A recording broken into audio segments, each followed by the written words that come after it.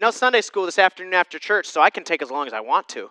And lunch isn't at my in-laws' house until 1, so I've got till like 12:45. So I don't want to make the in-laws mad. Or the wife. That's actually probably more important. I don't want to make the wife mad. She's not in here, so I can say that. Flip in your Bibles, if you would, to Matthew chapter 28. We're going to pick up where we left off earlier this morning. We read most of the end of chapter 27, which, by the way, I'm a brush, which means I like it when I get to prove people wrong. And so on Monday, I was in the office with my mom and my brother, and, I said that there are zombies in the Bible. And Nathan goes, "No, there's not." And I said, "Au contraire." And I quickly grabbed my Bible, flipped to Matthew chapter 27, and read verse 52, where it says the tombs were opened and many bodies of the saints who had fallen asleep were raised. You're correct. The word zombie is not in the Bible, but the idea is. Drop the mic, if you will. Don't ever let somebody tell you the Bible's boring. It's not. They're just not reading the right parts, apparently. Before we read chapter 28, I was talking to my grandma about this a little bit on Wednesday, and I just want to talk about this a little bit first. Excuse me, my shirt came untucked a little bit. Put yourself in the shoes of that centurion that we read about there in verse 54, who sees all that's happening and goes, "Truly, this is the Son of God." Let's run through what has happened. Jesus is on the cross. He dies. And right as he dies, he says, "Into your hands I commend my spirit," and it's gone. He dies. And there's darkness for 3 hours, from 6 to 9. Unnatural darkness. We were a little bit wrong, Grandma. We said 6. We thought it was from 12 to 6. It's not. It's actually from 6 to 9. We can admit that, right? Okay. The 6th hour to the 9th hour. That's what it is. Let's put it at that, because that is what Scripture says. It might technically be 12 to 3. For 3 hours, we can agree on that part. Now you're good. My. I'm pretty sure that would have killed me. Can you imagine asking me to sit still for 3 hours? It's no good. Duct tape, yeah. For 3 hours, it's supernaturally dark. There's a massive earthquake. Not everybody would have known this, but the veil in the temple that separates the Holy of Holies from the rest of the temple is torn. And then dead people start walking around. Put yourself in the shoes of somebody who's alive right then. It's pretty easy to see why the centurion goes, "Certainly this is the Son of God." He's never seen anything like this in his life. Put yourselves as well in the shoes of Mary Magdalene or the other Mary. Pick which Mary you'd like to be. Because that's who we read is the first to go to the tomb on Sunday morning. I mentioned it, I think, in the early service, but I might have mentioned it in this one as well. I don't remember. They couldn't go on Saturday to prepare the body because Saturday is the Sabbath. Now, I'm not saying that back then it was called a Saturday, but I'm going to use Friday, Saturday, Sunday because that's our vernacular today. They couldn't go on Saturday because that was the Sabbath, so they could not go and prepare the body for burial and death. It was wrapped, it was put in the tomb, but the spices and everything were not done yet. So that's why these two women, that's where we find these two women. That's why they're going early in the morning. I also want to jump on this. A lot of the times in culture, throughout the ages, women have gotten a bad rap for various things. The patriarchy does exist. We're not denying that. But notice who it is that's going. It is not the beloved one, John. It is not the best friend, Peter. It is the women who are going to do the work. The men have given up. They're out moping. They're a man with a cold. They're laid out in bed, even though it's really not that bad. And these women are the ones who get up and go to take care of Jesus. There's something neat in that. Let's read it, though. Matthew 28, verses 1 through 10. Don't go, there's 2 slides, there's 3 total slides of Scripture. Don't go to the third one yet. Matthew 28, 1 through 10. It reads, "Now after the Sabbath, as it began to dawn toward the first day of the week," so this is really early morning, right? Mary Magdalene and the other Mary came to look at the grave, and behold, a severe earthquake had occurred, for an angel of the Lord descended from heaven and came and rolled away the stone and sat upon it. And his appearance was like lightning, and his clothing as white as snow. The guards shook for fear of him, and became like dead men. The angel said to the women, "Do not be afraid, for I know that you are looking for Jesus who has been crucified. He is not here, for he has risen just as he said. Come, see the place where he was lying. Go quickly and tell his disciples that he is risen from the dead, and behold, he is going ahead of you into Galilee.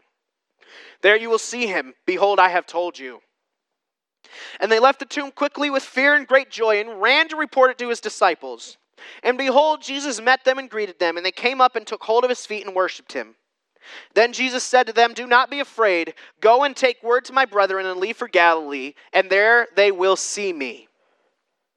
So let's walk through what happened. Number one on your note sheets there. Number one, despair turns to hope. Despair turns to hope. Make no mistake, Friday was a bad day for everyone involved. Why? Because they didn't know what was happening. They didn't understand. What they saw was Mary sees his son, and the disciples and others saw their friend being brutally beaten.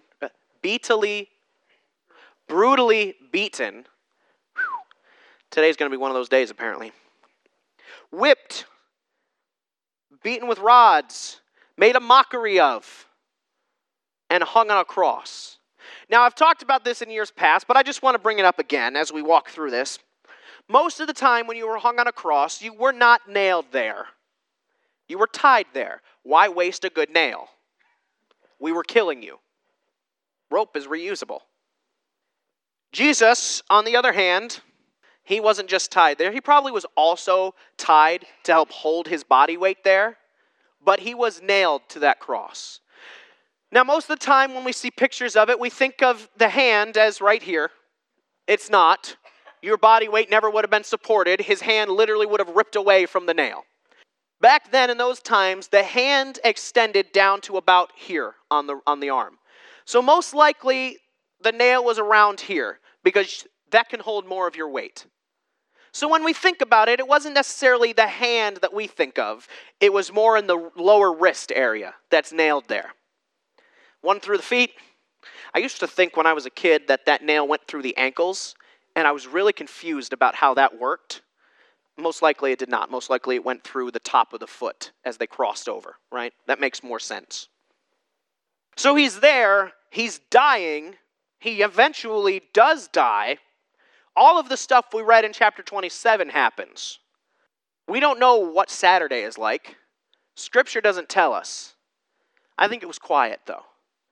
I think there was a shock that had went through everybody at the brutality of this killing. And Sunday, 2 women get up early in the morning to go take care of the body. Mourning as they go, but they know the men aren't going to get it done, so we've got to do it. We got to do right by Jesus. And they get to the tomb. And what do they see but an angel standing there? I want to take a minute and stop and talk about what's happened. Because as I wrote there, these people, both the women and the men, have accepted Jesus' death. They've accepted that he's dead. Now, Jesus told them on more than one occasion, "I'm coming back." But they've accepted that he's dead because they're going to prepare the body, right? We read about at Christmas, what's brought by the wise men? Gold, frankincense, and myrrh. What are those used for? Your burial. It's not this precious, beautiful gift. They're literally coming and like, here's the spices you need for when he dies and the money to pay for it. That's what the wise men bring. Puts a little more context into when the verse that says that Mary pondered these things in her heart. She wasn't stupid. She was young, not stupid. So they're coming to prepare his body for death. And as they walk, they've accepted that Jesus is gone. And they're probably talking, trying to figure out, where do they go from here? What is next? They've followed this man for some 3 years. What do we do now that he's gone? And they get there, and he's gone again. And an angel is standing there. Let's talk about this angel. Because we read in verse 3, And his appearance was like lightning, and his clothing as white as snow. I was talking to my mom about this. We often get on people in Scripture because they worship angels, right? An angel appears, and it says they immediately fall on their face and start worshiping. Then we're like, how could you do that? If some bright lightning-like thing appeared right now, right there, your first response would be, that must be God. We don't know anything else like it.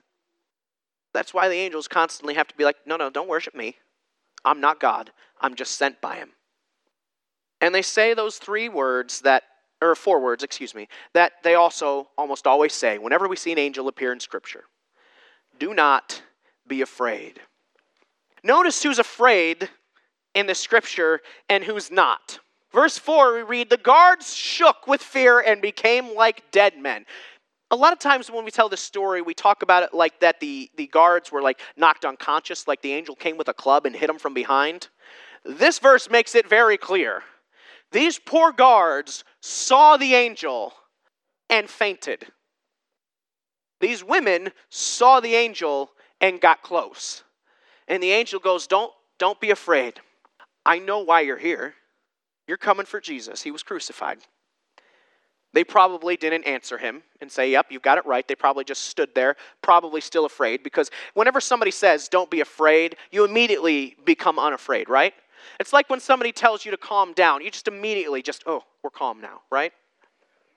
No, so the Mary and the other Mary are probably still petrified at this being that is before them. And the angel says, listen, I know who you're looking for. He's not here. He's risen just like he said he would do. I mentioned it at the sunrise service. You can almost hear just a little bit of sass, I told you so, in that line. Told you he was coming back. Why didn't you listen? You're here to prepare his body. There's no body to prepare. It's gone. Put yourselves in the shoes of these two women. The thoughts that must be running through their head. At first, they probably think, I'm hallucinating. I'm in grief. I didn't get a lot of sleep the past couple of days. I probably haven't eaten or drank enough. I'm hallucinating this being. Then they hear he's not here. The second thought might be, who stole the body? Who is strong enough to roll this stone away and steal the body of my Savior? And then the third thought, and we know this has to be one of their thoughts because we read it here. He says, listen, come in, look at the spot, see there's no body. Now go and tell his disciples. And what does it say that they do? They immediately go. You see, for all the doubts they might have had, for all the issues with faith they might have experienced in that moment, they also did as they were told. You see, the women had a job to do, and Maddie was reading a devotional earlier this week, and she talked to me about it, and I went, wow, that's really interesting, and I hadn't thought about it. We know the old adage, what are the 3 best ways to get a message to somebody? Telegraph, telephone, and tell a woman. Here's the thing, in 33 AD, or wherever you want to call it then, you didn't tell a woman. Women were not entrusted with any important message. It's that patriarchy thing again. And yet, here we have 2 women entrusted with the most important message of all time. Go and tell his disciples. Start spreading the news that Christ is risen. It's just another example of how God doesn't care about our social norms. He does what he wants to do. And also, this might be the first instance of tell a woman, and it worked out great because they did exactly as they were supposed to do. And who knows, they probably told a few other people too. I love that verse. And they left the tomb quickly with fear, I'm in verse 8, and great joy. They're still afraid, but their joy is overwhelming that fear because they know the man who is in that grave is not there, and it's not because somebody stole a body. It's because he got up and walked out. And they go and they're running, and just to make matters better for them, who should appear to them but Jesus himself? Now let's put them back in their shoes. I mentioned this in the early service. A lot of times when we think of Jesus, we think of him in this pristine, glowing, white robes and glorified, right? All clean and perfect. I don't think that's what he looks like. We read the account of Thomas in John for the sunrise service, and he has to touch the wounds in his side and his hands and stuff. And I don't see anywhere in Scripture where it says that Jesus doesn't still look like he was just on a cross. Maybe he's not bloody anymore. Maybe he took a bath. But wounds still in his side, in his hands, on his back where he's whipped, on his head where the crown of thorns was shoved down on. And this man appears in front of them. Probably a little bit more fear involved now. But also confirmation of who's in front of them. And Jesus says, listen, don't be afraid. Go. Tell my disciples where I'm going.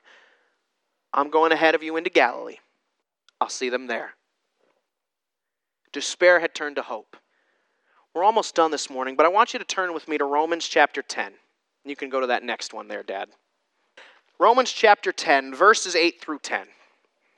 Because I would be remiss this morning if I didn't present the only way to heaven, because it's the reason that Jesus died. I'm in Romans chapter 10, verses 8 through 10. It reads, "But what does it say? The word is near you, in your mouth and in your heart. That is the word of faith which we are preaching. That if you confess with your mouth Jesus is Lord and believe in your heart that God raised him from the dead, you will be saved. For with the heart a person believes, resulting in righteousness, and with the mouth he confesses, resulting in salvation."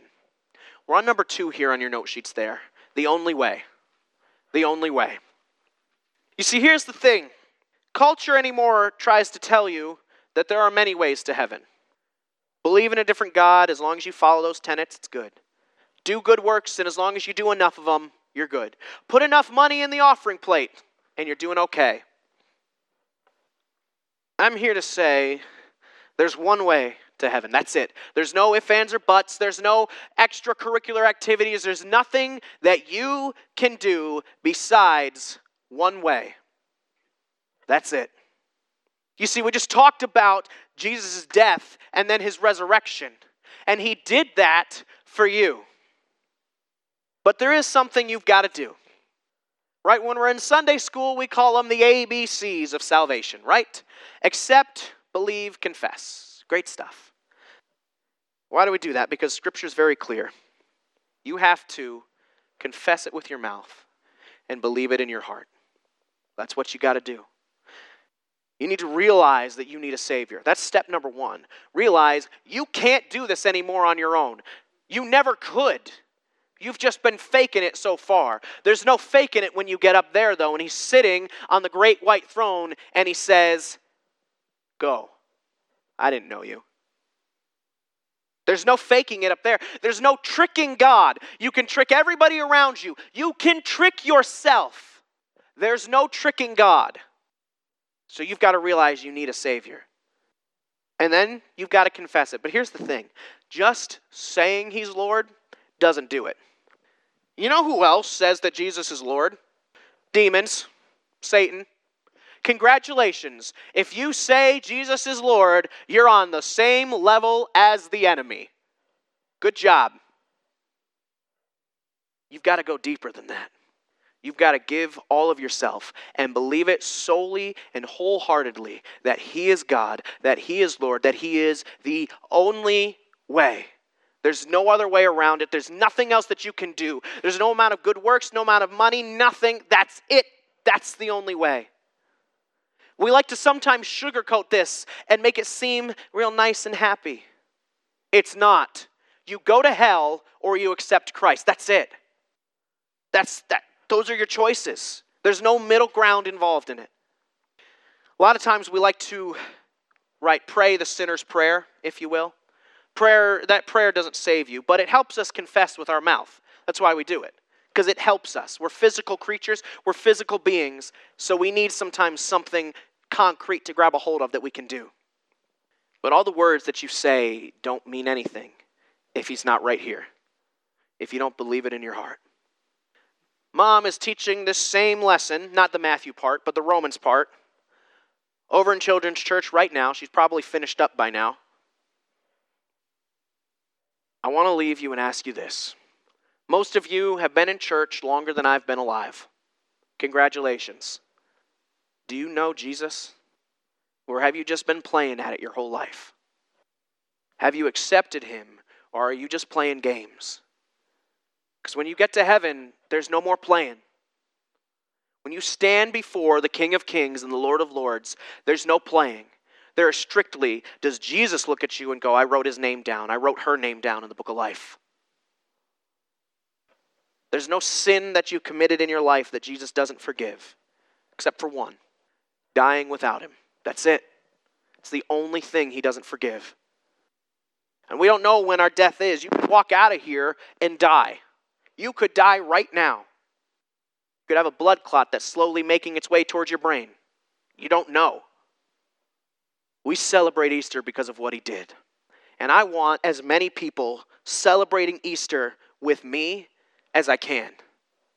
Because that means there's more people that have accepted the free gift. There's nothing that we could do to earn it.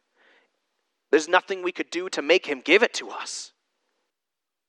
Why should I gain from his reward? I can't give an answer, and if you think that you can, you've missed the point. But can you honestly say this, that I know with all my heart? His wounds have paid my ransom, because they paid yours. You've just got to give over the debt. We're going to pray, and I am going to pray a sinner's prayer. I'm not going to ask, sometimes when you're at a convention or a youth camp or something like that, they're like, put your hand in the air if you'd like to pray. No, I'm not going to do that. But I am going to say, if you are not sure, if you're not sure you've accepted Christ, then do it now. Do it now. Because you don't know what the next moment holds. You don't know what it brings. And there's a day coming when you have to answer. And is your answer going to be, look at the one sitting on your right? Or is your answer going to be, well, look at all that I did? Only one answer works. It's the only one. Let's pray. Father, we thank you this morning that you came, you lived, you died, and you were born again, you were resurrected for us so that we can be born again. Father, I pray that your Spirit would be working this morning, not just in the lives of the men and women here in this church, whether they be young or old, but in churches around this nation, around this world, who are celebrating this morning Easter Sunday, that can say, I serve a risen Savior, that can honestly say, I don't know why I gain, but I do. Father, we praise you. Now I want to lift up, and if you have not accepted Christ as your Lord and Savior, I invite you to pray this with me. It can be out loud. It can be as loud as you want it to be. But if you haven't accepted him, I can't urge you enough to pray with me this morning. Father, I recognize that I need a Savior.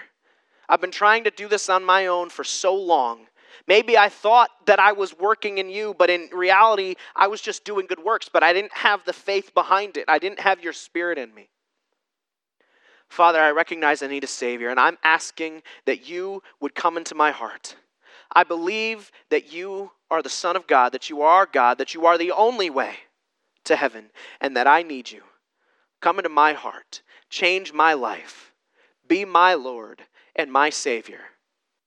Father, we pray this. We all pray it.